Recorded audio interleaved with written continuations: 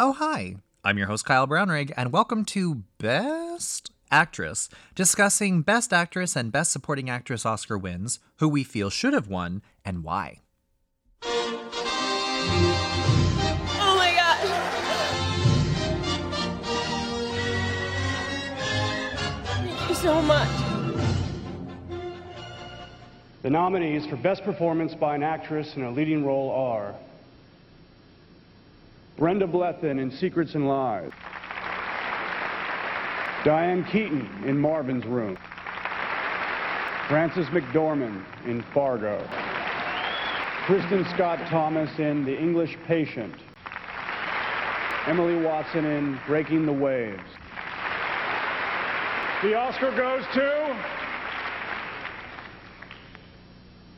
to Frances McDormand in Fargo!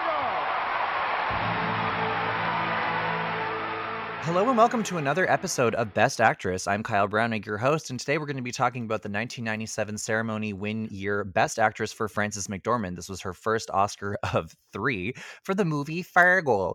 I'm so excited to be joined today by my guest. She is the host of the podcast Buckets and Tea, which is an NBA podcast, as well as The Pickup, which is a WNBA podcast that is also co-hosted by Freddie Rivas.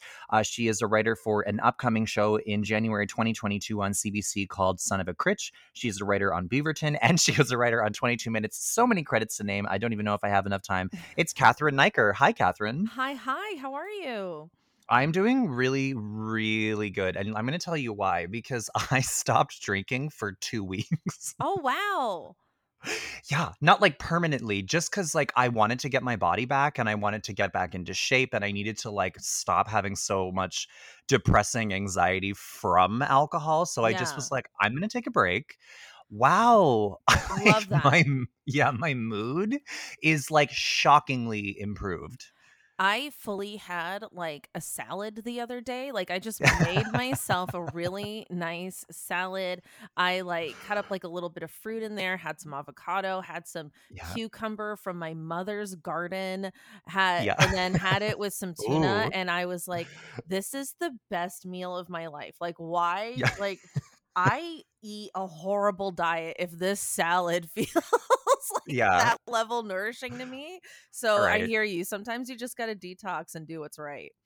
And that's so funny because it's not even like big dramatic steps. It's literally just like eating a vegetable or going for a run. And you're just like, whoa. Yeah. Endorphins were real. Anyway, it's so crazy. There's this meme that I love where it's like Michelle Obama and it's like, I eat one salad and then me to myself. And it's like, hey, queen, girl, you have done it again. Yeah. I just love it. Like, love it. So true. Okay, so this year for 1997 for the ceremony year, Best Picture went to The English Patient. I have so many thoughts on this movie. We will get into that. Best Director went to Anthony Minghella for The English Patient. Best Actor went to Jeffrey Rush for the movie Shine. Best Supporting Actor went to Cuba Gooding Jr. for Jerry Maguire. That movie, or that win, actually is regarded as the biggest WTF moment for the male actors.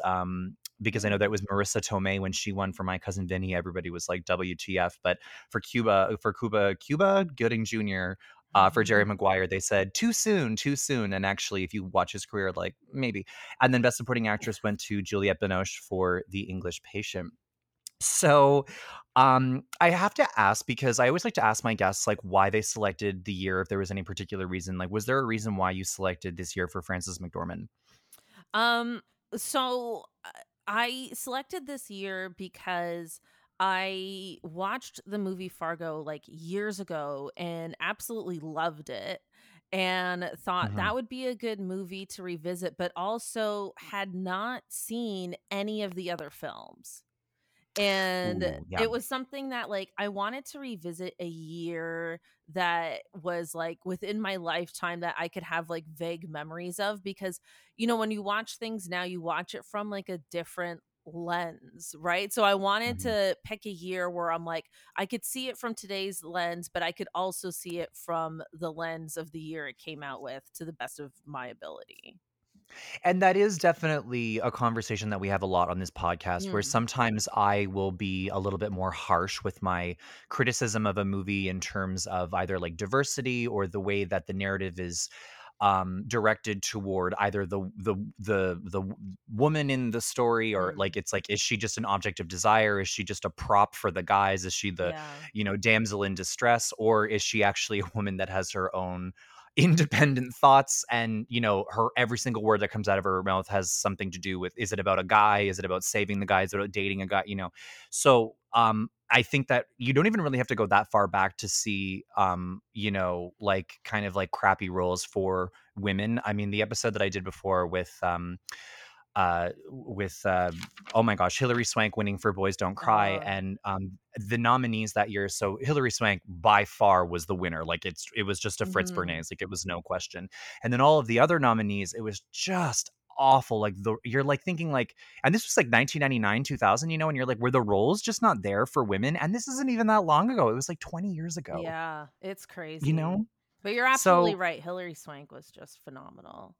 yeah, totally deserved that Oscar. Although I am glad that we're, with the LGBTQ movies, we're moving away from the end, it always ending in like a hate crime or AIDS. Right. Anyway, so Also that. Yeah. yeah, also that. But I gotta say, I really, really enjoyed the movies this year, and it was just so refreshing from the last year. And let's just jump right in. So let's talk about Diane Keaton in Marvin's Room. So if you have Mhm. listened to this podcast before, anybody listening, you know that I'm not a big fan of Diane Keaton. She's a very lovely person. I ran into her one time at Starbucks, and she was very polite and taking pictures with everybody. And I like some of her movies. There's something about her that bugs me, but I get it. Is it the I'm not a hats? fan. Is it the hats? I don't know. I think it's because my mom didn't care for her, so she like forced her opinion onto me that it's like I don't know. There's Oh, just that's something so about her that funny. bugs me. I have the opposite. I remember my dad saying that he didn't like Julia Roberts, and I was like, Oh my "Why?" god. And then he was like, "There's something about her smile or her mouth, like her mouth's just too big or something." And I was like, "Screw you, Dad. I'm gonna love Julia Roberts now." Just totally rebelled against his opinions. I'm with you. I love Julia Roberts, like for sure. Right? Yeah, Anyway, that's she's that's a complete aside to how we react to our parents' opinions. 100%. Okay, so Marvin's Room, this is directed by Jerry Zaks. He actually did a lot of TV directing. He directed episodes of Frasier, Everybody Loves Raymond, Two and a Half Men, gross.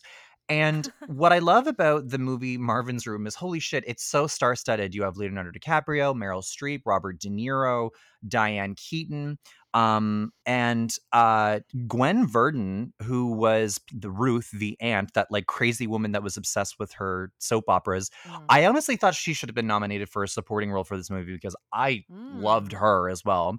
But for anybody that hasn't seen the movie Marvin's Room, basically it's like two estranged sisters, Diane Keaton and Meryl Streep. They're sisters, and Diane Keaton stayed behind in Florida, gross, to take care of her terminally ill father, or very sick father, or just because they didn't want to send him off to a facility or like a hospital, so Diane Keaton sacrificed her life to take care of him. His name is Marvin. And then Meryl Streep moved to Ohio to have a family, and she has these kids that, well, mostly Leonardo DiCaprio, that's out of control, who sets the house on fire. He's going in and out of mental health facilities, and he doesn't actually know the truth of his father being super abusive. And Meryl Streep is a very harsh mother and borderline unlikable, but she does redeem herself near the end. And then you find out that Diane Keaton is dying, and that Leonardo DiCaprio or Meryl Streep could be a potential donor because she has leukemia and she needs a bone marrow transplant. And it's wackiness ensues when they all get together. What did you think about this movie? I think my favorite parts of this movie were the family dynamic. I just thought this family dynamic was very unique and original for Mhm, film, and I love the dynamic of the two sisters of Diane Keaton and Meryl Streep. Like I mhm, really, they're very opposite. They have not seen eye to eye for the majority of their adult lives. They mhm. come together because it's like, well, I'm going to try and save my sister's life even though we haven't spoken in 20 years. And I really liked the way they played off of each other. I did feel that Meryl Streep's character, I really liked her character. I felt, she's portrayed as a neglectful mom, and Mhm. there's a bit of slut shaming that happens with her Yeah. character too. Like, oh, like you were sexually promiscuous, you got pregnant, blah blah blah. But I really felt her neglect was more due to being overwhelmed than her being like a bad mom. Mhm. You know what I mean? Right. Yeah. But then it just manifests that way. And yeah, I loved the family dynamic between them all. I did feel with Diane Keaton's character, she's very angelic in this movie. Yes. Very angelic, and I felt um almost too much so. Agreed. I, Yeah. I wished there was more variation in her character, but she is just this angel, this complete angel from beginning to end. I think she does a good job being this angelic figure, but I kind of wish her character had a bit more nuance to it. I agree with you. I do think that there was a bit of a martyrdom to her. There, like Yeah. I do agree because, um, I don't really know if I bought the chemistry between Meryl Streep and Diane Keaton as sisters. If anything, it Mm, almost felt like, because the way that you're describing, I'm so glad that you said this about her coming off as angelic. It almost seemed like Diane Keaton was like playing more her mom than her right. sister. And that was kind of the vibe that I was getting from it, because it really did seem like, I remember I had a guest on a while ago, and he said that Meryl Streep always knows what movie that she's in. And it's so true, because I feel like Mhm. Meryl Streep was really playing that sister that, is maybe not embarrassed, but a little bit like, I realize that, that I made the choice to live my life independently and not have to be burdened with, dealing with my dying father or my sick father. And you can feel that she feels kind of a bit bad about that, and she's a bit insecure about that. Where I kind of just feel like Diane Keaton is kind of just coming in and acting like very matronly, very motherly, Mhm. very, yeah, like you're saying, very angelic. I think that the way that she was with Leonardo DiCaprio was like some of the better moments of the movie, because obviously he's a kid that's sort of out of control and Yeah. clearly craving some sort of a certain amount of love and discipline. But I do have to say that when I was growing up, I had a friend, his name was also Kyle, who was basically like Leonardo DiCaprio's character. He actually got kicked out of school. He was arrested a bunch. He like was a bit of a pyromaniac. He was very violent. He had drug and alcohol issues. And this was like early high school, and his mother, smoked like a chimney. She like was working all the time, single parent. She was very harsh. She was very like impatient. She didn't really, it's almost like she just kind of gave up oftentimes on Kyle, because she would just kind of be like, oh, what now? And so Mm. when I was watching the dynamic between Meryl Streep and Leo, this felt very real to me, because I grew up with, a friend of mine whose family dynamic was kind of like that. So, I really enjoyed that. And then when Diane Keaton sort of came in, and she, like you were saying, is this sort of angelic presence to Leonardo DiCaprio, I kind of liked seeing Leo's character like develop, and still being quite resistant toward Diane Keaton, but also still um like kind of growing a little bit and being less of an asshole. Yeah, I mean, I think that's really well said. Like, it's almost like they told Diane Keaton, it's like, yes, you're still alive, but pretend you're not. Right. You know what I mean? Because like the way Yeah. she interacts with Leo, it's almost like she's like a guardian angel in a Mhm. way, and like she's there to help this family and serve this family in in a unique way. I don't know, but I agree. I agree. Meryl Streep definitely knows the movie she's in. Oh yeah. And Leo is, Leo's brilliant in this movie. Like he wasn't nominated, was he? Or was he nominated? No, No, he wasn't. no, but he was like freshly nominated, like not that long For ago Gilbert when this movie. Grape, right? Exactly. So I Yeah. think that maybe they were trying to go for that again. And also too, like, to Diane Keaton, like being so overly nice, that also might be due to the fact that she was on the hunt to harvest a young boy's bone marrow. Um, just like fresh. That's like true, because just, she needs him to go through with this. I guess it's like a clinical trial or something to see if he's like a donor match. yeah. Not So a she has to clinical be on her trial, best but just behavior. yeah. So yeah, Yeah. she is kind of sucking up to him in a way. That's funny, but they don't play it like that. But they could have. I think No. that would have been more interesting. Yeah, I think you're right as well. Like a little, as I'm a very cynical person, so like if I was Leo, that's how I would see it too. And I think that could have been, if that was actually her intention, that would actually be kind of cool, like more interesting. Yeah. Um, I did think it was really, I think where her acting really came in is when she's explaining how the love of her life, the carny, like drowned, and then she takes off her wig, and you see these really vulnerable moments between her and Meryl. And I think that was probably like the most beautiful acting in the movie from Diane Keaton specifically, because I do think that a lot of her character was a lot of the same sort of energy throughout the entire movie. But when she really comes to terms with her situation and admitting that she knows, like, for example, when she finds out that she can't get a donor, Mm, and then she knocks all the pills on the ground, like, I cried, because it's like, mm. that she at that moment has to accept that unless some stranger is going to give her this bone marrow, what do you call that, like a donation? I don't know what you call that. Yeah, But I'm not sure. yeah, or whatever you call that. But you feel her pain and you feel really bad for her. In the ending, I was definitely in tears. The only thing that I will say that made me fucking laugh was whenever Meryl Streep gave the fucking wig the like 90s Oh makeover God, haircut, and this she is the looked like cringiest moment of the whole movie. she looked like It's David hideous. Bowie coming out of the It is. labyrinth. I was like, what This is is a happening? hideous. This whole okay, so the whole movie, like Meryl Streep is going on, like she's a hairdresser. She can Mhm. make you look beautiful, this, that, and the other, and she makes her look so hideous. Like, I know. oh my God, it's like the worst makeover. It's like a prank. It's like a revenge prank.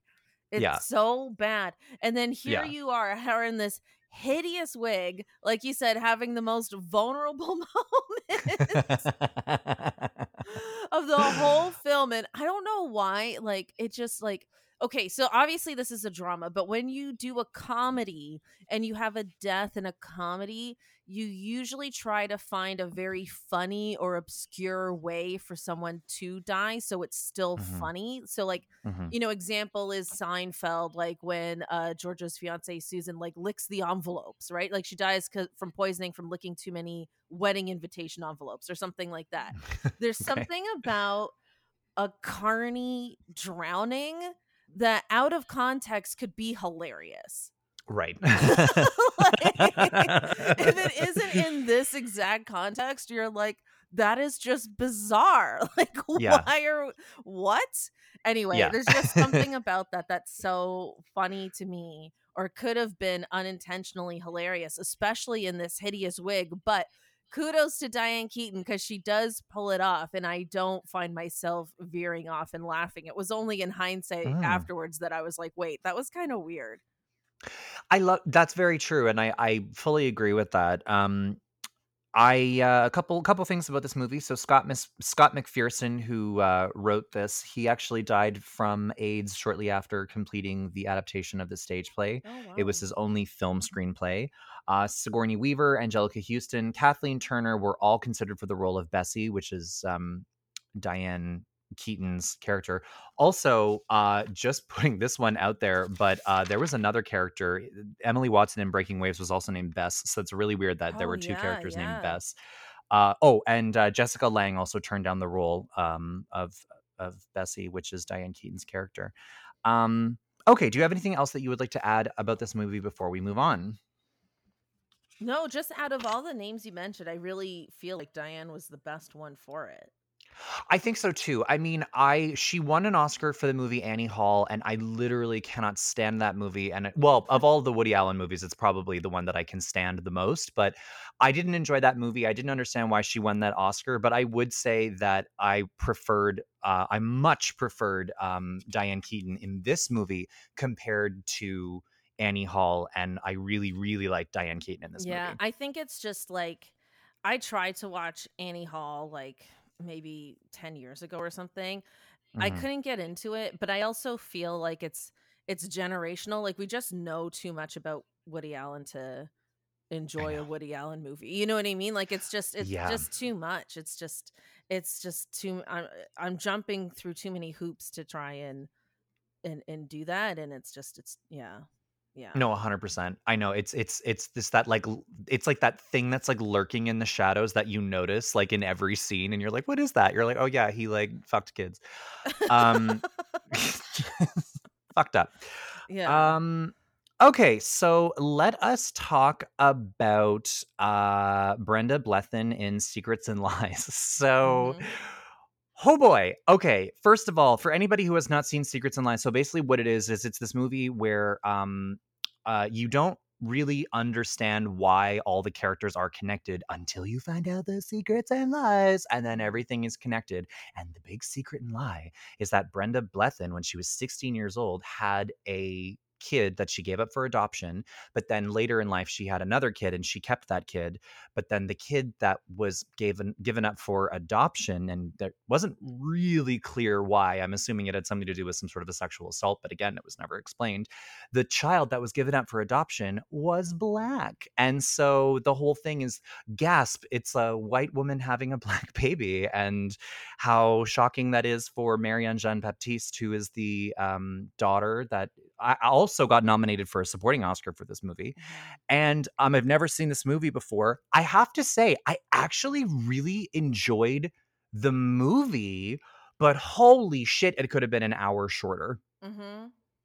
Just the majority of the majority of the movie was improvised, and it was actually nominated for writing. But the thing is that technically most of it was improvised. And the way that they did this movie was whenever Marianne Jean Baptiste, the daughter, seeks out, because her own adoptive mother died, so she wants to seek out her birth mother. And when she calls Brenda Blethyn, and every 5 seconds she's like, "Who are you, sweetheart?" Like every 5 seconds, "Sweetheart, I'm so sorry, sweetheart." Like every 5 seconds, Oh which my was a god. little annoying, but it was cute at the same time. But and then she goes to meet her at the train station where they're supposed to meet, and then Brenda Blethyn, the actress, actually didn't know that Marianne Jean Baptiste was going to be the daughter. So she had no idea that she was actually going to be a black woman. So that reaction was genuine. That she was like, she's like, "You have the wrong person, sweetheart." Like that was completely genuine. Oh wow. Yeah. So okay, what did you think about this movie? Okay, I have really strong opinions about this Okay. movie, Okay. and I really dislike this movie. Okay. And I'll say why. First of all, I did not know that this movie was heavily improvised, so that Hmm. actually puts certain things into context for me. Okay, Okay. here's why I don't like this movie. Okay. Because Brenda, is it Brenda Blethyn? Is that how you say her name? I think so. Yeah, I'm Okay, really bad at pronouncing sorry if I'm names. I've been getting mispronouncing it. messages. But anyway, she is the star of this movie, Hmm. and she shouldn't be, Hmm. because Marianne Jean Baptiste is, to me, the real protagonist of this movie. She is the Right. one who has a journey. Her adopted mother, the one who raised her, passes away, and she Hmm. decides to seek out her biological mother. It's her story, it's her journey, and it's told from the point of view of this woman who gave her up. And I'm like, it's just so Hmm. weird to me that this story is being told from her lens, because to Hmm. me it's like Brenda's character, she just like, as you did a very accurate impression of her crying. She breaks down and cries for reasons I'm not entirely sure of before she even meets the daughter she gave up. It's like she Right. is at 100 Yeah. Right. crying the Yeah. entire movie. It's like she's having a breakdown because she's just like kind of like generally sad, as we all do. Okay. But it Hmm. is the exact same reaction to her finding out that this child that she gave up is Black, because she says she didn't even look at the child, so she didn't know, Right. and is coming back into her life, or wants to get to know her on some level. I'm like, why is that the exact same emotion and Right. reaction and everything? And I just found that kind of infuriating, because I was like, this is Marianne Jean Baptiste's story, and it's Right. not being told that way. And I just felt like it kind of did the whole thing a little unjust. I think that that is so true, and this is exactly why I need to have you on the podcast more, because I feel like I need these kinds of perspectives, and I need to hear these kinds of things, because that didn't even really occur to me, and that is so very true, because Brenda Blethyn's character, I mean, the way that because I agree with you, she was like always at a 12, and it was literally like, especially because she was always like, oh, I'm so like every like that was her It makes delivery me the laugh whole because it is truly constant. yeah, like the entire movie. And and Her daughter that she kept is like a 21-year-old, and she's still living at home, but she's kind of rebellious, and she's like, but when are you coming home, darling? yeah. And it's the Yeah. same thing. It's like, oh my god. I feel like in my head the reason why it makes sense to me is because clearly she was an alcoholic, because she always had a drink in her hand. Okay, yeah. And like maybe because she was drinking all the time, like she was naturally sad. I mean, she was clearly extremely lonely, because when her brother visits, she was so desperate for him to stay, and it Yeah. was so sad, and she was like, are you going to make me an aunt? And then he's like, Mm. I gotta go. And then she's like, oh, and then she's like crying again. And then I think that she was just like a really neurotic woman, and I think that okay, so Yeah. she no, go ahead. Yes, No, please go just ahead. I just wanted to say the word that kept coming up in my head was silly. Yeah. She's a silly woman. And it's such an old-fashioned thing to say. Like, it's something like my grandmother would have said, or something I would have heard in like Mad Men or something, like, "Oh, what a Right. silly woman." Yeah. When somebody's like really like depressed and kind of neurotic, and you kind of dismiss it as, "Oh, such a silly woman." But that's what I Yeah. kept saying in my head the whole time. So Brenda Blethyn actually won the BAFTA, which is the British Academy Award Mm. for Best Actress in a Leading Role for this movie, as well as the Golden Globe for Best Performance by an Actress in a Drama. I think that her daughter, Claire Rushbrook, sorry. So she's actually Deborah from Spice World.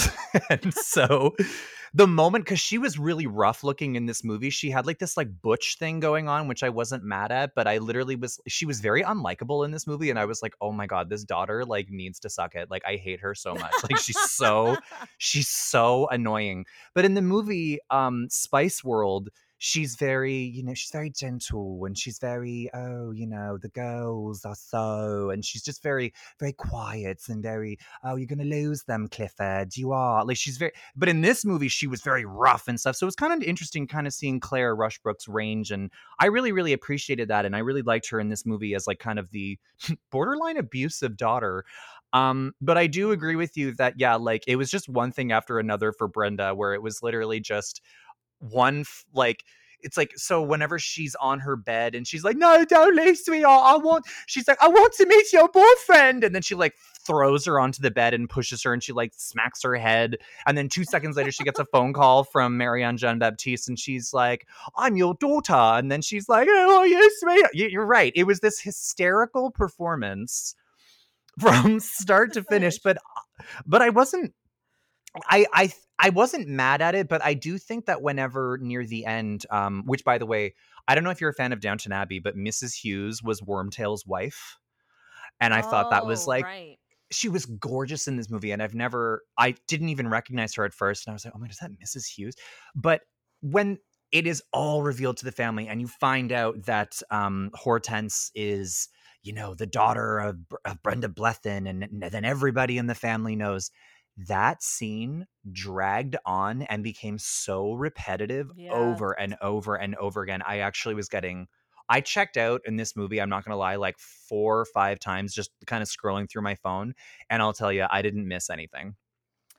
Yeah, it drags on. I have to agree, but I also think like her constant heightened hysteria adds to the movie dragging on. You know what I mean? Yes. Because it's just like there's no variation here at all. Actually, the scene where she does confess to the family that Marianne Jean-Baptiste Hortense is her biological daughter was the only time she had any emotional variance in her performance the entire Mhm. film.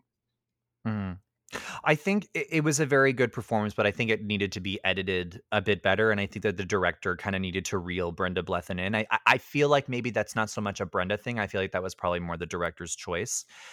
Yeah, or Um maybe both. I mean, I think I'm so curious to know what your listeners are going to think because I think this is not a good performance at all. Like That's I'm very on the interesting. other side of this. I am like this is not a good performance. This was bad. I think it should have been completely reversed. I really feel like Hortense Marianne Jean-Baptiste should have been the real protagonist of this Mhm, story. I think if it was told through her lens, it would have been so much more interesting.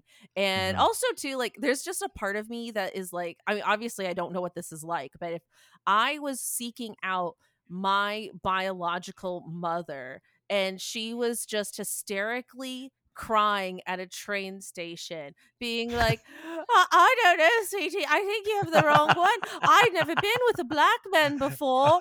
Oh, wait, maybe I have. Like, it was just like, I think I'd be like, all right, lady, I'm good. Like, Yeah. it would be hard to keep going after that.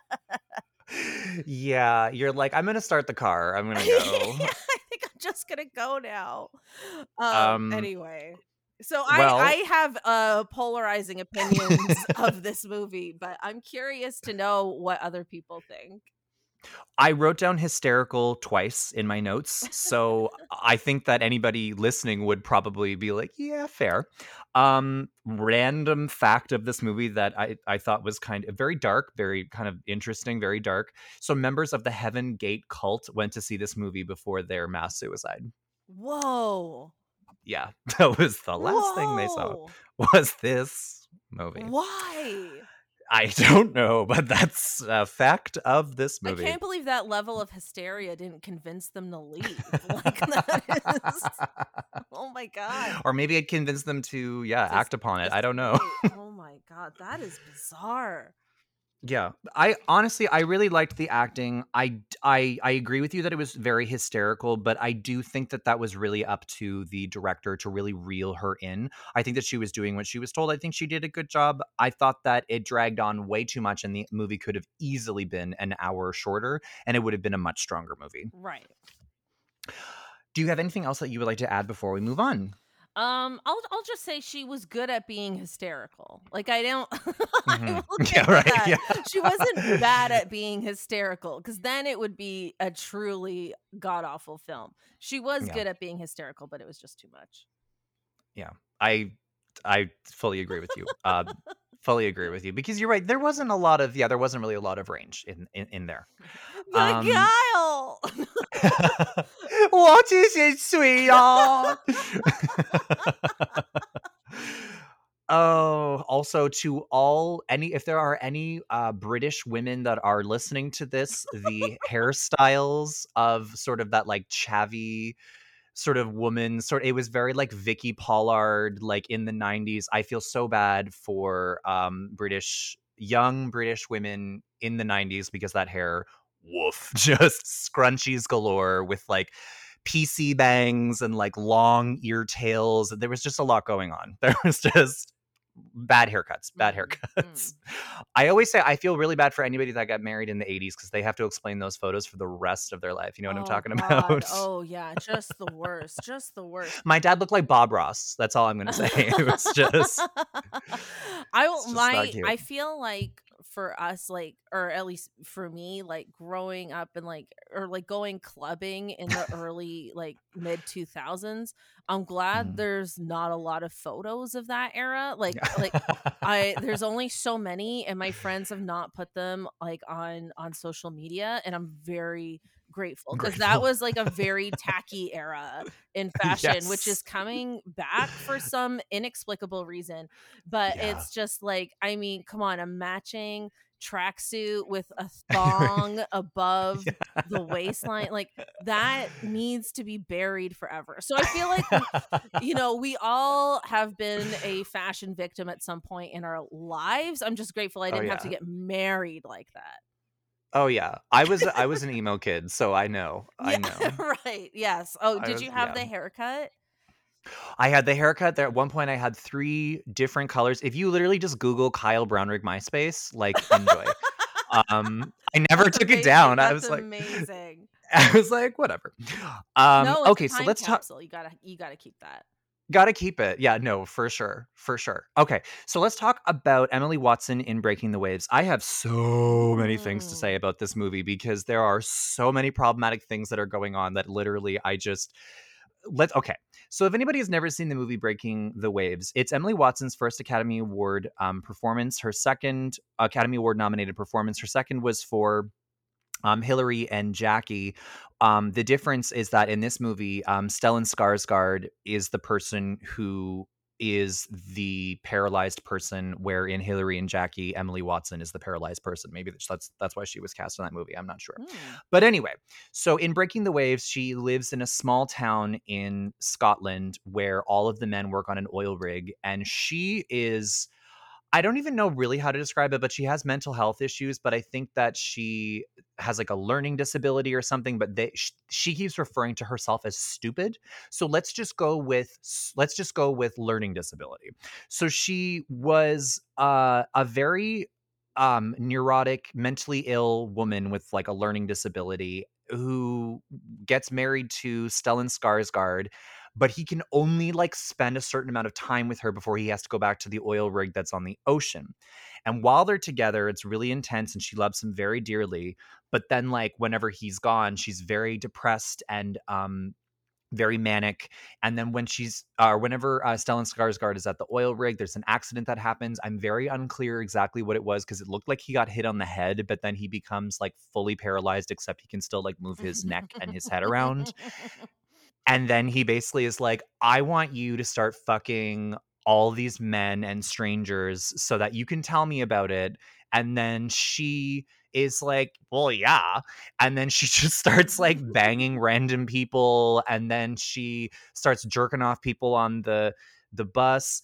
And I have to say, this is a very brave performance for Emily Watson because this was her theatrical film debut. This role was actually originally offered to Helena Bonham Carter, Oh, but she turned wow. it down because of the sexual content, and she didn't feel comfortable with her body at that time enough to do that. This movie was actually number 2 on Roger Ebert's list of best films of the 1990s, that's like high praise. Mhm. And this movie is one of those movies where it goes from bad to worse. Emily Watson, this was a very brave performance for her. I think that she did such justice to a very kind of like not so great role. And I think that she added a lot of depth to something where it just sort of seemed like um there was okay, before we get into it, I'm just going to say there was one thing that I read that I thought kind of really sort of summarizes it very nicely. So I read this online. It was a review that someone said this movie is celebrating such a simple, all giving, all loving female saint, and it promotes the idea that women should allow themselves to be abused in the name of love. It's female subjugation veiled as virtue, and I actually completely agree with it because in the end, she dies. It's just it just goes from bad to worse. Okay, Cathryn, what did you think about this movie? Yeah. So much was said right now. Yeah. But you can't describe this movie any other way. I will say this is a incredibly brave performance in what is otherwise a very problematic premise. Like Mhm. I thought her performance was I thought she was absolutely phenomenal in this movie. Like, she eats this movie up. This movie is nothing without her. Just absolutely nothing. Like, she is phenomenal. I have a lot of strong opinions about the movie, but I only have good things to say about her. Like, I agree. yeah, like, I think, okay, one thing okay, let's talk about the mental illness factor for a second, because Okay. on one hand, one thing I liked about the movie is that her mental illness is treated with great empathy from her sister, and to a degree her mother. Like, people genuinely want to help her, but they don't know how. That part felt real to me. The part that didn't feel real to me is that this quote unquote mental illness is obscure, it's vague, it borders on just simply delusional. It Yes. feels like frankly, it feels like lazy writing.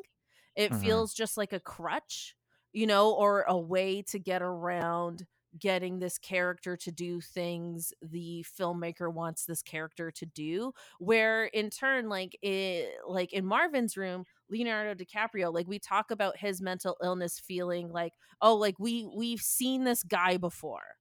Right. We know who this guy is. We understand who this is. It's like, it's mental illness, but it's more focused and it's more centered, where with her it just feels generically vague in a way that you could get away with in the 90s, that you couldn't necessarily get away with now, I don't think. I love that you said that, because Lars von Trier, who was the writer and the director for this movie, he basically said that years later, after this movie came out, when he was interviewed about this film, he said that he was determined to write a story so far-fetched and so full of cliches that no one would take it seriously. He said, all you have to do, yeah, he said, quote, all you have to do is come up with something really stupid and it will become a great success. So That's I the think most that pretentious bullshit I've ever heard. I completely That agree. is It's like, that is shut up. insufferable. Like, I know. It's like, ew. But like, oh. because but it is very true where you're right, where it's just sort of like this general smear of crazy, where it's like, what do you mean she's mentally ill? It's like, she's just loony. Like, how? Oh, just all of it. You're like, what? Yeah, Like, it just was generically loony. That is the way to yeah. put it. I will say, I don't think her, like, to me, if this story was, a woman whose identity and self-worth and self-value and purpose in this world revolved around whoever she marries, like, revolves around being a wife and an eventual mother, which is what women are taught, frankly, right? Until we unlearn those things. But, status quo, patriarchy, that's what we're taught. And she's from a very small, very religious, sheltered town. So it's believable that those are her values. I don't think she needs mental illness to feel that way as a character or as a person. I mean, like, I think, like, there's moments of hysteria and there's actions that she takes that, an average woman wouldn't take. But I don't think she actually needs mental illness to go along with this story, to love him as deeply as she does, to miss him as deeply as she does, to want to sacrifice her body for him. I feel like frankly, a better writer could have done that and achieved that without this vague mental illness narrative. I think one of my favorite things is whenever she would be praying and it was like a really weird ventriloquist act with God. Yeah. And she'd be like, "Are you there, God?" And then he'd be like, "I am." And she'd be like, "Where did you go?" And then he'd be like, "I have other people to talk to." And she'd be like, "Oh," like, it was just so, it was like, what is, but it made her, like, it was such a, like, a cute little thing that she would do, where she would have these moments of clarity of her, and she was very self-aware whenever she would have these scenes where she was praying. And I thought that was kind of very interesting, because it seems like a lot of the times she was very out of touch with reality in the situation, or manic, let's say. And when she would pray, it sort of seems like she fully understood her situation and what she should and shouldn't do and what the consequences of what her actions might be. Um, I think that, there are scenes where she's fully. Do you, do you remember when she gets fully naked for like that doctor, like on his bed, and then Yeah. he like tells her to put her clothes on, and then she's just like crying, and then she has to go home because she's so embarrassed. Girl, if I had a dime. No, I'm joking. But just like but literally You're just like, most relatable scene, yeah. yes. But like, I laughed so hard when she was jerking off the old man on the bus, and then she kind of stops, and then he like grabs her arm to be like, no, like keep going. And she does kind of go from, insane to like even more like out of control, reckless, to the point where she is putting herself in physical danger. I think it's kind of unclear what happened, but obviously there was some sort of a violent assault, a rape, an attack. I'm not sure, but she dies as a result of it. So perhaps there was head trauma. I'm not sure. But then in the end, Stellan Skarsgård, her husband, makes a miraculous full Oh recovery and God. just he's good and moves on, and then she dies and he's like, anyway, that was fun, what's next? Like, it was Yeah, a he's really just shitty back on the ending. oil rig, like chilling with his Yep. boys. It was deeply unsatisfying. It didn't Mhm. make sense. There's no Mm. medical logic in Mhm. this movie where there needs to be. Mhm. Which is Yeah. just, I don't know, a very 90s thing, like, let's get two actors to play the same character in this sitcom because we don't get along with this person anymore. Like, it's very, I Yeah. don't know, like, there's just certain things I guess you could get away with then that now people would really shake a finger at and be like, no. But Yeah. oh God, I love when she talks to herself. Yeah. Her talking to herself was one of the better moments in this movie. Yeah. I absolutely love that. It actually made her feel more real, even though I Mhm. feel like they did that in an attempt to make her look manic. I'm Mhm. like, but we all, well, not all of us, but a lot of us have like an inner dialogue when we're Mhm. trying to, make decisions for ourselves, or, we're coping through some serious traumas. Like, yeah, that actually made her feel more real to me. So it kind of did the opposite, I felt, than what the movie intended. Also, this movie, okay, here's something I want to say about this movie. Take an hour out of this movie. This Oh movie my God, I is know. so Yeah. long. You could easily do this entire story with an hour cut out of Yeah. the movie, and it's the Easily. same movie. It is like, 100%. oh my God. And they do this like little thing like chapter 1, chapter 2. Why is it 7 chapters? I know. You are one film. 7 Yeah. chapters? It's a weird number. Yeah, I agree with And you. then it would have this like weird, cool, like 90s alt rock music in the transition between the chapters that didn't fit the rest of the movie, like, at I know. all. I was like, what era is this? Like, I found myself asking myself, like, what year does this take place in half the Yeah. time? Because I felt like this small town other world versus like the hip 90s rock music just didn't make sense at all. Yeah, it was like if somebody would be paralyzed and they were like, "You will never be able to walk again," and they'd be like, "We didn't start the Yeah. fire." You'd be like, "What the fuck?" Like, just these really clunky Oh man. transitions. Yeah, Yeah, like, and it now was. here's the cranberries. Like, it Yeah, was exactly. Like,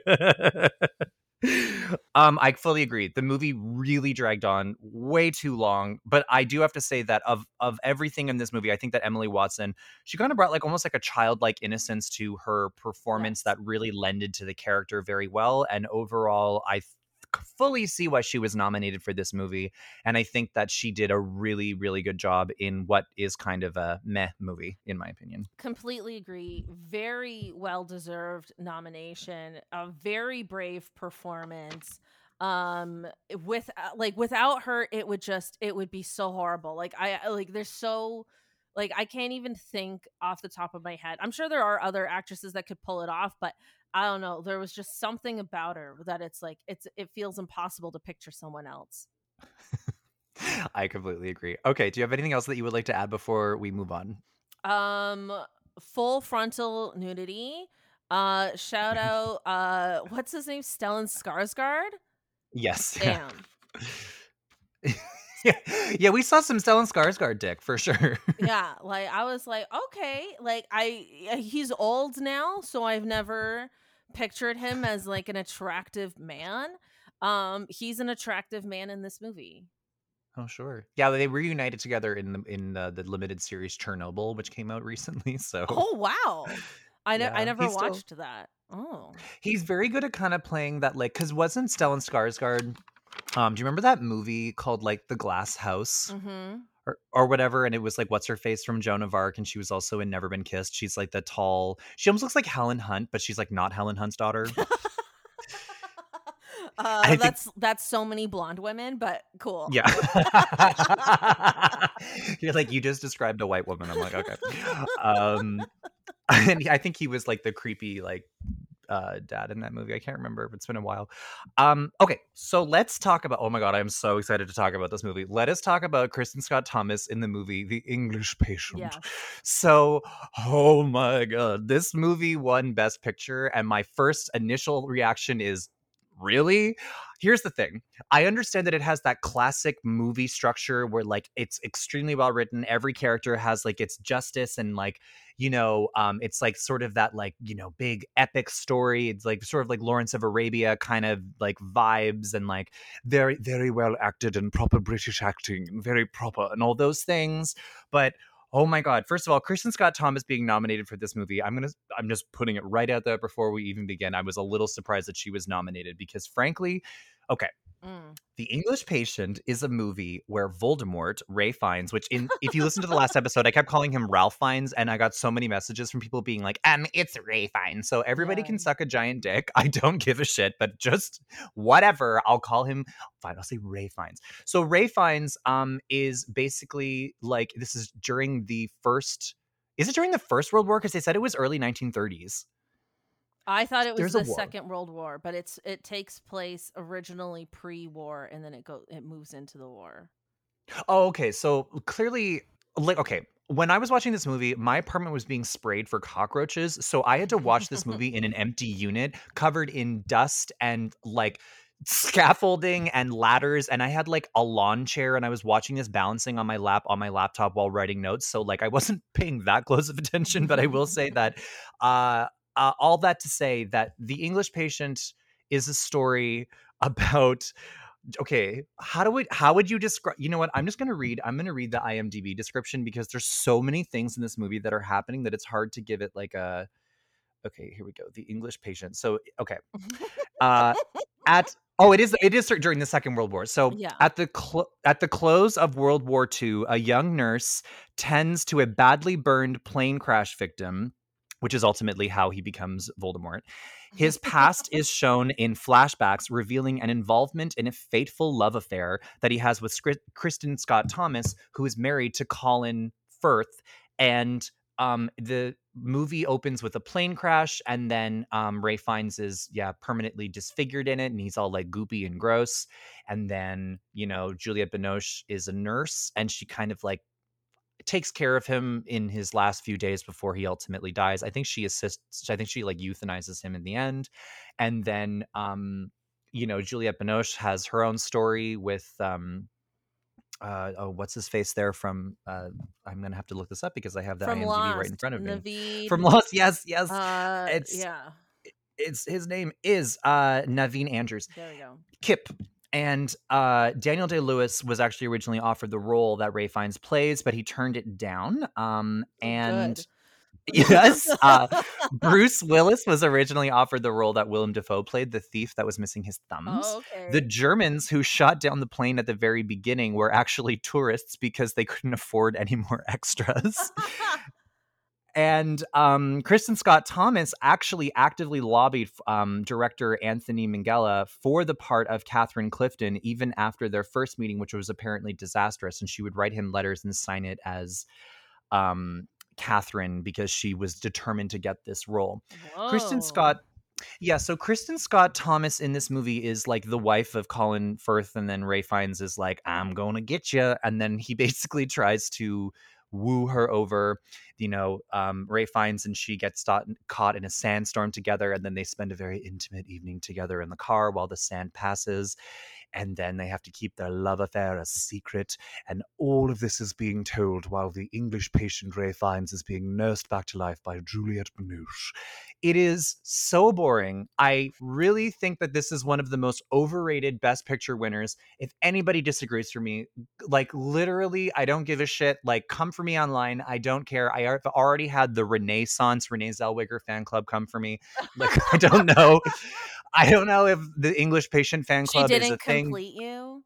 She did not complete me, although she did in Judy, but not in Cold Mountain. But the English patient, oh my God, this is one of the most boring movies I think I've ever seen. Great acting, great directing, great cinematography, all of these things. But just as a story, I did not connect to it. I didn't care about any of the characters. I found it to be super boring. What did you think about this movie, Cathryn? I completely agree. I mean, talk about taking an hour off a film. Yeah. That is the whole theme of these movies. Like so many of these, like I think like I guess we just like went through a phase with films. Like the longer you could tell a drama, the more people held it in like prestige. But it's Mhm. too long. Like it's too long, Mm. it's too boring. I will say I do think the best part of this film is actually the cinematography. That is the best part of this whole movie is the Mhm. cinematography. It is a pretty Mhm. film. A lot of it takes place in the desert.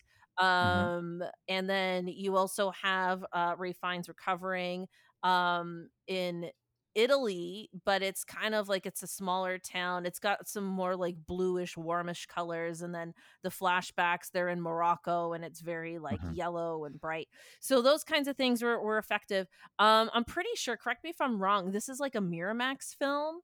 It is, So I yes. think this is just a case of heavy Yeah. campaigning Yeah. by Weinstein, and Yeah. that's how it got as far as it did. But it's also one of those movies where like it gets greenlit based on that. Like they know from the very beginning, okay, this is how we're going to market this film. This is going to be our Oscar movie for Right. this year, for this season. It just, you can feel the politics, you know what I mean, like you can Mhm. feel the Yes. Hollywood politics around this movie. Like it just, like the performances are good, like the acting is Yes. good, but I can't say it blew me away in any Agreed. capacity. Like Yeah. it's all just very solid. I completely agree with you. An hour and a half into the movie, Kristin Scott Thomas was maybe in the movie for like 5-10 minutes. And her performance, in my opinion, for the most part, was a little one note. I would say, if anything, it was really more of like a supporting role than a lead. I feel like Juliette Binoche had more screen time and more of a lead role than Kristin Scott Yeah. Thomas. I I feel like where Kristin Scott Thomas was really, where she was really demonstrating her ranges when she was really trying to, um, she was showing remorse for having an affair with Ray Fiennes, and she was trying to resist him. I think that that's really where maybe her Oscar moment was coming in, or maybe her, where, like the real acting was coming in on her Hmm. part. But overall, I really got to say, I don't really have much to say to her performance specifically in this movie. I think that she did justice to the role. I believed her in this role. Was it an Oscar nominated? Is it an Oscar worthy role? No, I don't think so. I frankly was actually a little surprised that she was nominated. Again, I had a hard time connecting with these characters, so maybe I'm a little biased on that sense. But there were just some things that I just was very bored watching her. And also, whenever they're in that plane, that inexplicable plane crash that Colin Firth Oh causes, yeah, and it's then so bizarre. he's just like kamikaze, and then he dies, I and mean, then it's like North she's by Northwest, like out of nowhere. right, for sure. And then she's also in this plane, yet sustains no visible injuries. She seems totally fine, like easy breezy, beautiful. But then she, like she's good, but then she like dies in the cave. I don't even think it was because of the injury. I think it's because Ray Fiennes just like abandoned her in a dark cave in a desert for like 3 or 4 days. Um, I really, if I'm being completely honest with you, I don't really have much to say about her performance other than there were some moments. She did justice to the role because, I believed her in it. But frankly, I didn't really think that she was much of a standout. And I do think that because this is Miramax, and you're right, you can see the politics. I think that was very likely why she got nominated. I mean, I'm not a movie expert, but that's just my opinion. No, I absolutely think that's also why she got nominated. I think you really hit it when you said like there's just no, this film does not give you as an audience member a reason to emotionally connect with the characters. Yeah. It doesn't bring you in on an emotional level, so you're not like rooting for anyone necessarily. You're just kind of watching it unfold. And that's where I think this movie falls flat. Also, do you remember whenever Kip was upset because that commanding officer like died by climbing on top of that statue, and there was some sort of a Yeah. bomb or something, and then he died, and you didn't really know who he was, because I know that he worked with Kip closely, but like he wasn't really in the movie very much. And then when he died, there was so much attention given to Kip of how remorseful he was and how sad he was. And you're like, I barely even know who Kip is. Why do I give a shit I about his mean, Kip, coworker? And again, then Kip is one of the more interesting characters in the whole film. Like he is one of those people that diffuses he bombs. Yeah. diffuses bombs in mines, or not mines, but you know what I mean. And it's like war times. He's out there diffusing bombs. He's in love with this nurse who's played by Juliette Binoche, and Mhm. she won Best Supporting Actress. And they are, have this budding love affair. And I'm like, I was rooting for those two as a couple, if anything. Yeah. No, I know. I completely agree with you. They were actually kind of one of the more interesting parts of the movie. But you're right. Um, It's like suddenly we're like 3 hours into this movie, and I know. It's just, suddenly it wants us to care about Kip, and you're like, what? Yeah, I know. it's too much. I want to say I think Marvin's Room might be a Miramax film also. Yes, it was. Yeah, Yeah. but I don't. But the thing with Marvin's Room is that, like, I don't know. I mean, it's a star-studded film. I feel like maybe you just have to do less work from like a campaigning perspective. Also, it's just like, I don't know. It's genuinely good, so you Yeah. don't have to like force it onto people as much. Like, I didn't feel the campaigning watching Marvin's Room the way I felt it with The English Patient. That is so true. I completely agree with you. Side note, Ray Fiennes is fine in this movie. Let me tell you. I'll even take the goopy Ray No, Fiennes. That's stop fine. it. I will Stop it. With his like go. skin grafting and shit. Oh my god. Yeah, I was reading online that The apparently that was makeup extremely intentional. was not Well, good. he apparently like insisted on doing head to toe, even if it was just like his head needed to be required for the scene, like the body makeup. He was like, no, you need to do like the whole. But like apparently the way that they did the skin graft, it was intentional because the themes of the movie was like cartography and making maps and crap like that, and so they wanted the skin to look like maps because it was like Hate that it. was a theme. Hate it. Yeah, so they like did that intentionally. I mean, I Yeah. like when everything has a purpose and everything is intentional, but I don't understand that from like a symbolic. I don't understand that as a symbolic gesture. Like, yes, he was an explorer, and he kind of got caught up in World War II stuff while exploring other things, but like, I don't know, like I feel like that should have a deeper meaning to it, and it doesn't. Yeah. Hate Yeah. it. Okay. Anyway, if you've never seen The Also, English I Patient, didn't feel like don't. it looked like a map. It looked like a spider web to me. Yeah. It was there. I don't know. I mean, like, frankly, I was kind of in and out with this movie. Anybody listening to this, if you haven't seen The English Patient, don't. No, It's not not worth it. not a movie I would ever I mean, watch unless again. you just like want to like drink and like bitch about it with your friends. Like if you That's deliberately true. want to watch a bad movie to like yell at it and be annoyed by it, then yes. Yeah. Well, everybody always says that Shakespeare in Love is the most overrated Best Picture winner. I 100% disagree with that. I would actually say, in my opinion, The English Patient is the most overrated Best Picture winner. You know what Um, it is? It's like I think Shakespeare in Love is a better movie than The English Patient, but it's because Shakespeare in Love won against what was otherwise, Saving Private Ryan. yeah, like Yeah, a brilliant movie. yeah. Yeah. Okay, do you have anything else that you would like to add about Kristin Scott Thomas's performance before we move on? Just one quick thing. Not necessarily about her performance, but just about the politics. I felt Okay. like they might have swapped it deliberately. So they had her nominated as lead and Juliette Binoche nominated as supporting actress strategically so Juliette could win. They do that a lot recently, especially, I mean, Yeah. Viola Davis winning for Fences for a supporting role. It was like, get the fuck out of Yeah, here. She yeah. was the whole movie. Yeah, Like, I felt like that was a strategic move. they've been doing that a lot. I mean, it was whenever they had Judas and the Black Messiah, it was like every lead in Mhm. that movie was nominated for a supporting role, and you're literally like, well, then who the fuck was the Yeah, lead? yeah, like, oh, this movie just didn't have a lead. Yeah, I agree. Okay, so let's talk about our winner this year, were Frances McDormand in Fargo. So this movie is directed by Joel Cohen, who also this was uncredited, but Ethan Cohen, his brother, was also a director in this movie. But let's just say Joel Cohen. Yeah, or just the Joel Cohen Cohen and brothers. They always just do the Cohen they do brothers. everything together. Yeah, Joel Cohen and Frances McDormand are married and have a kid. I did not know Oh, that. really? Oh, yeah, I knew that. Yeah. And Frances McDormand in this movie is playing the iconic Marge Gunderson. If you've never seen the movie Fargo, you're living under a rock.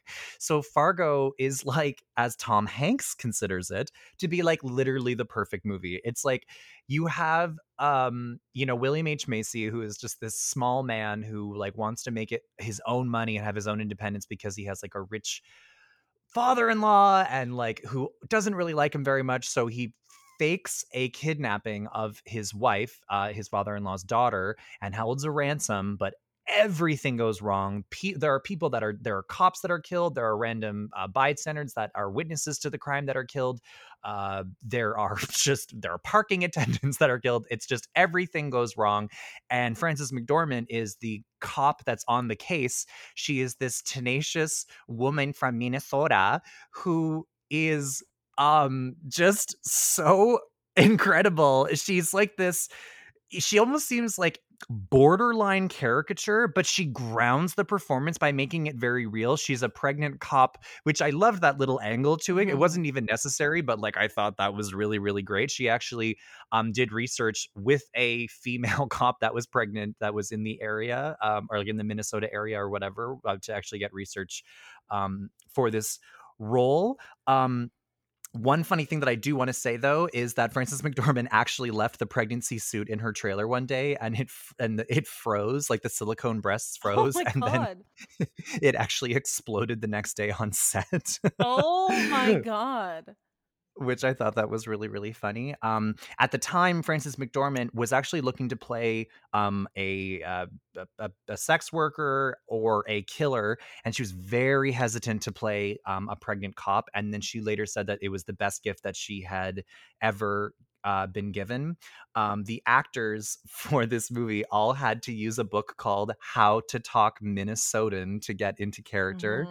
Mhm. Um, this I've seen this movie so many times. At the very, very beginning, it says that this is based on a true story. It's actually not.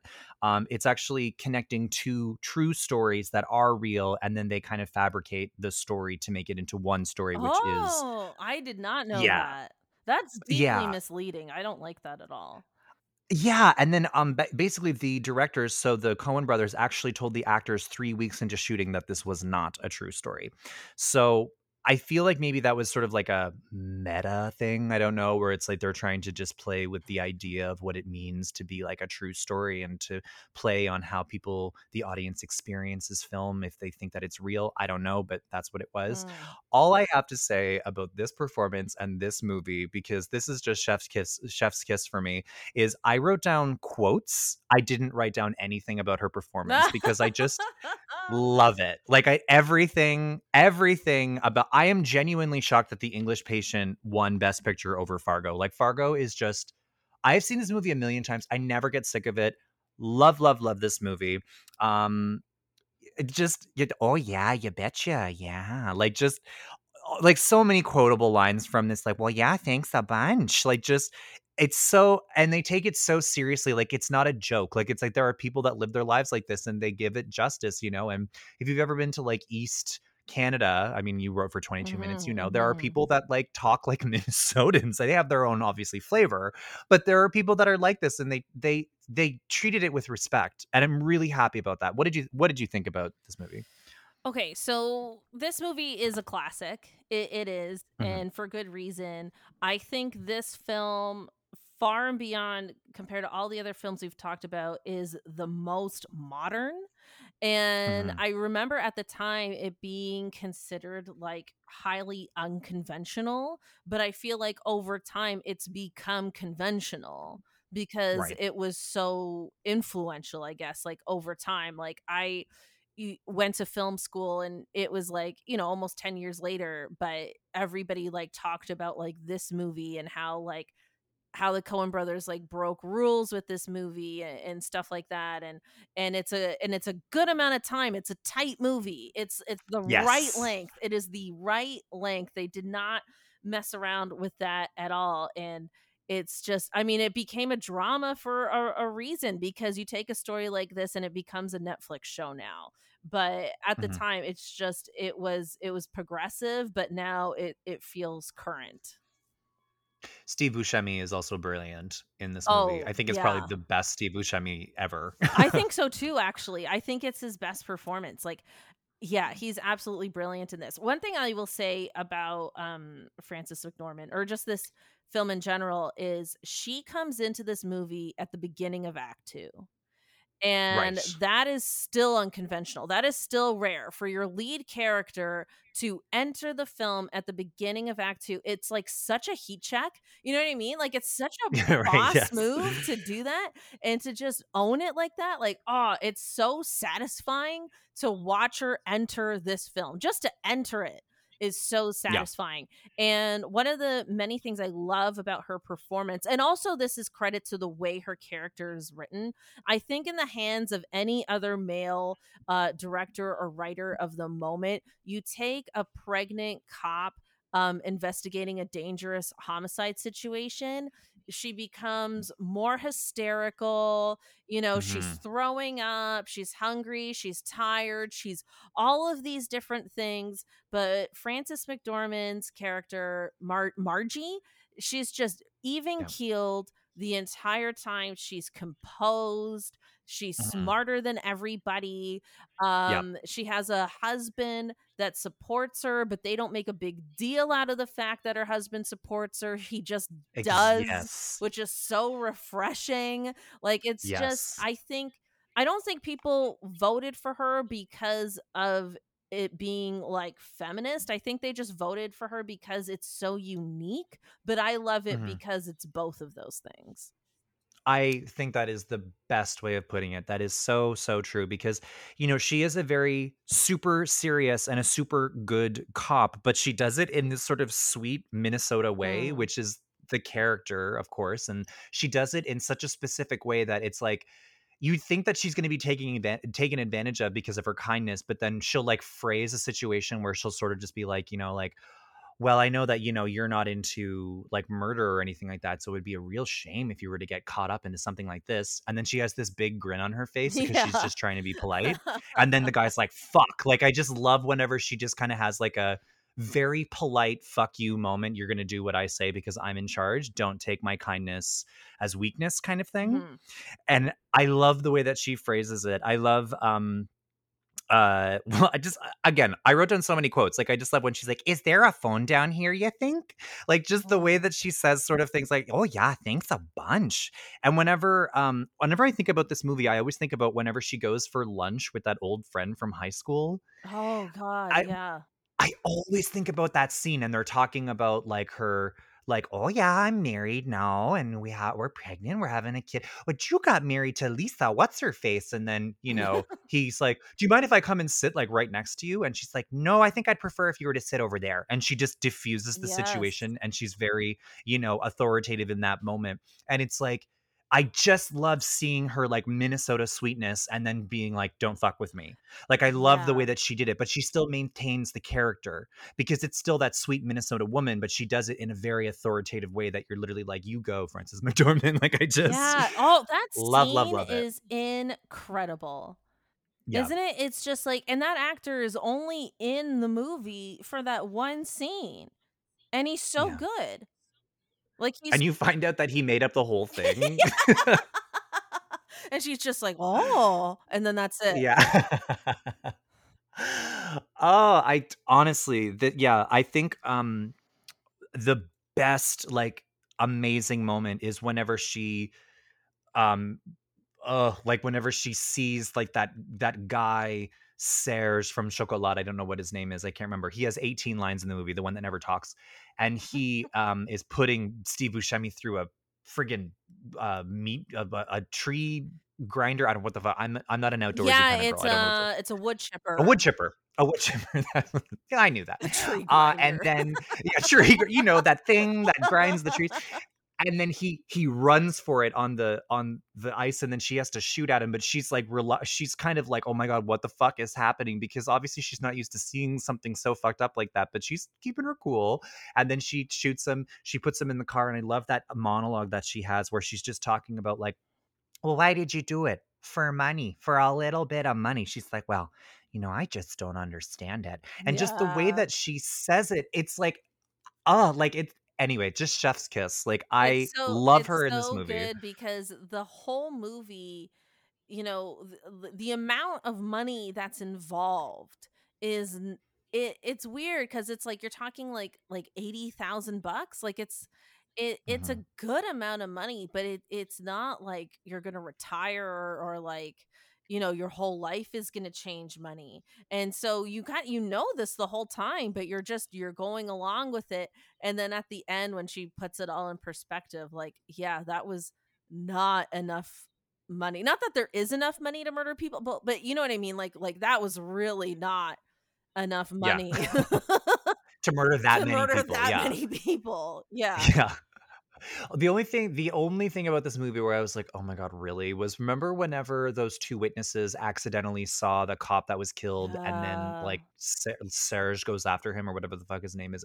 I know his name is Serge from Chocolat, where he's like Josephine. Oh, yeah. Anyway, and he's like going after them, and then they veer off the road and flip the car over, and you're like, "Oh my god, like fuck you guys are like you could have gotten away." That part pissed me off. Yeah, I guess they Um, veered off the road because they knew he's going after them.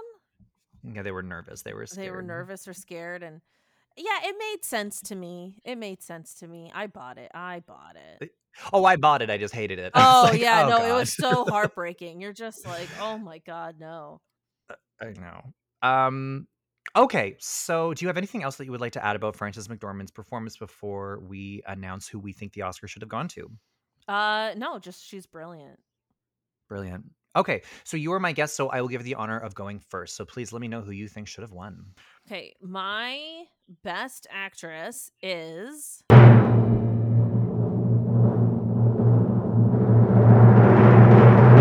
Frances McDormand.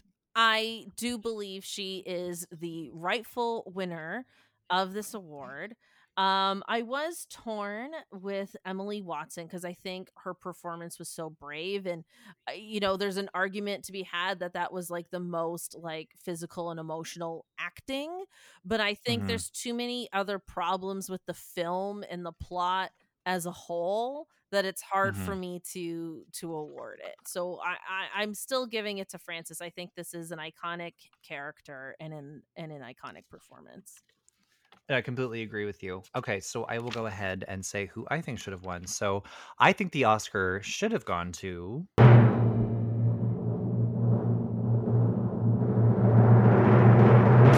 Frances McDormand for Fargo. I completely agree with everything that you said. I think that for me, Brenda Blethyn and Emily Watson were actually tied for second because I know it was a hysterical performance. It was a lot. She was always at a 12, which was really, really annoying, but I actually really liked her in this movie. I really feel like that was a director's choice rather than like an acting thing, because he really could have reeled her in.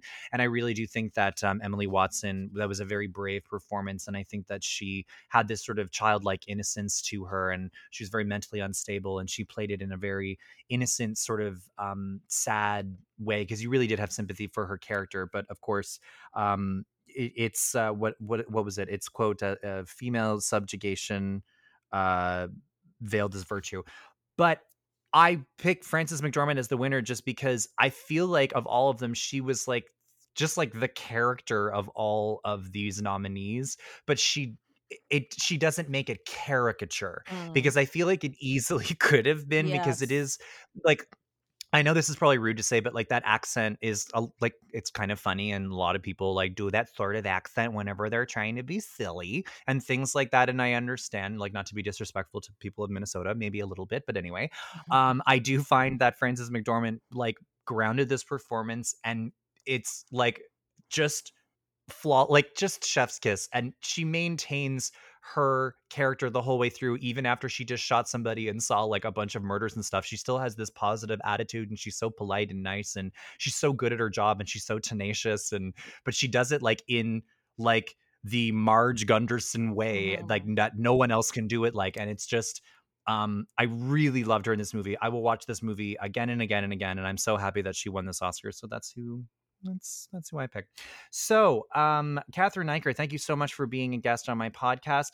Again, anybody listening, you can check out Cathryn. She has two podcasts. It's Buckets and Tea, the NBA show podcast, as well as the Pickup, the WNBA podcast with Freddie Rivas. Cathryn, where can people find you on social media? Yeah, you can find me on Twitter or Instagram at it's me _ Cathryn, spelled Cathryn. Excellent. Thank you so much for being a guest, and we'll definitely have you back again. Thank you so much for having me.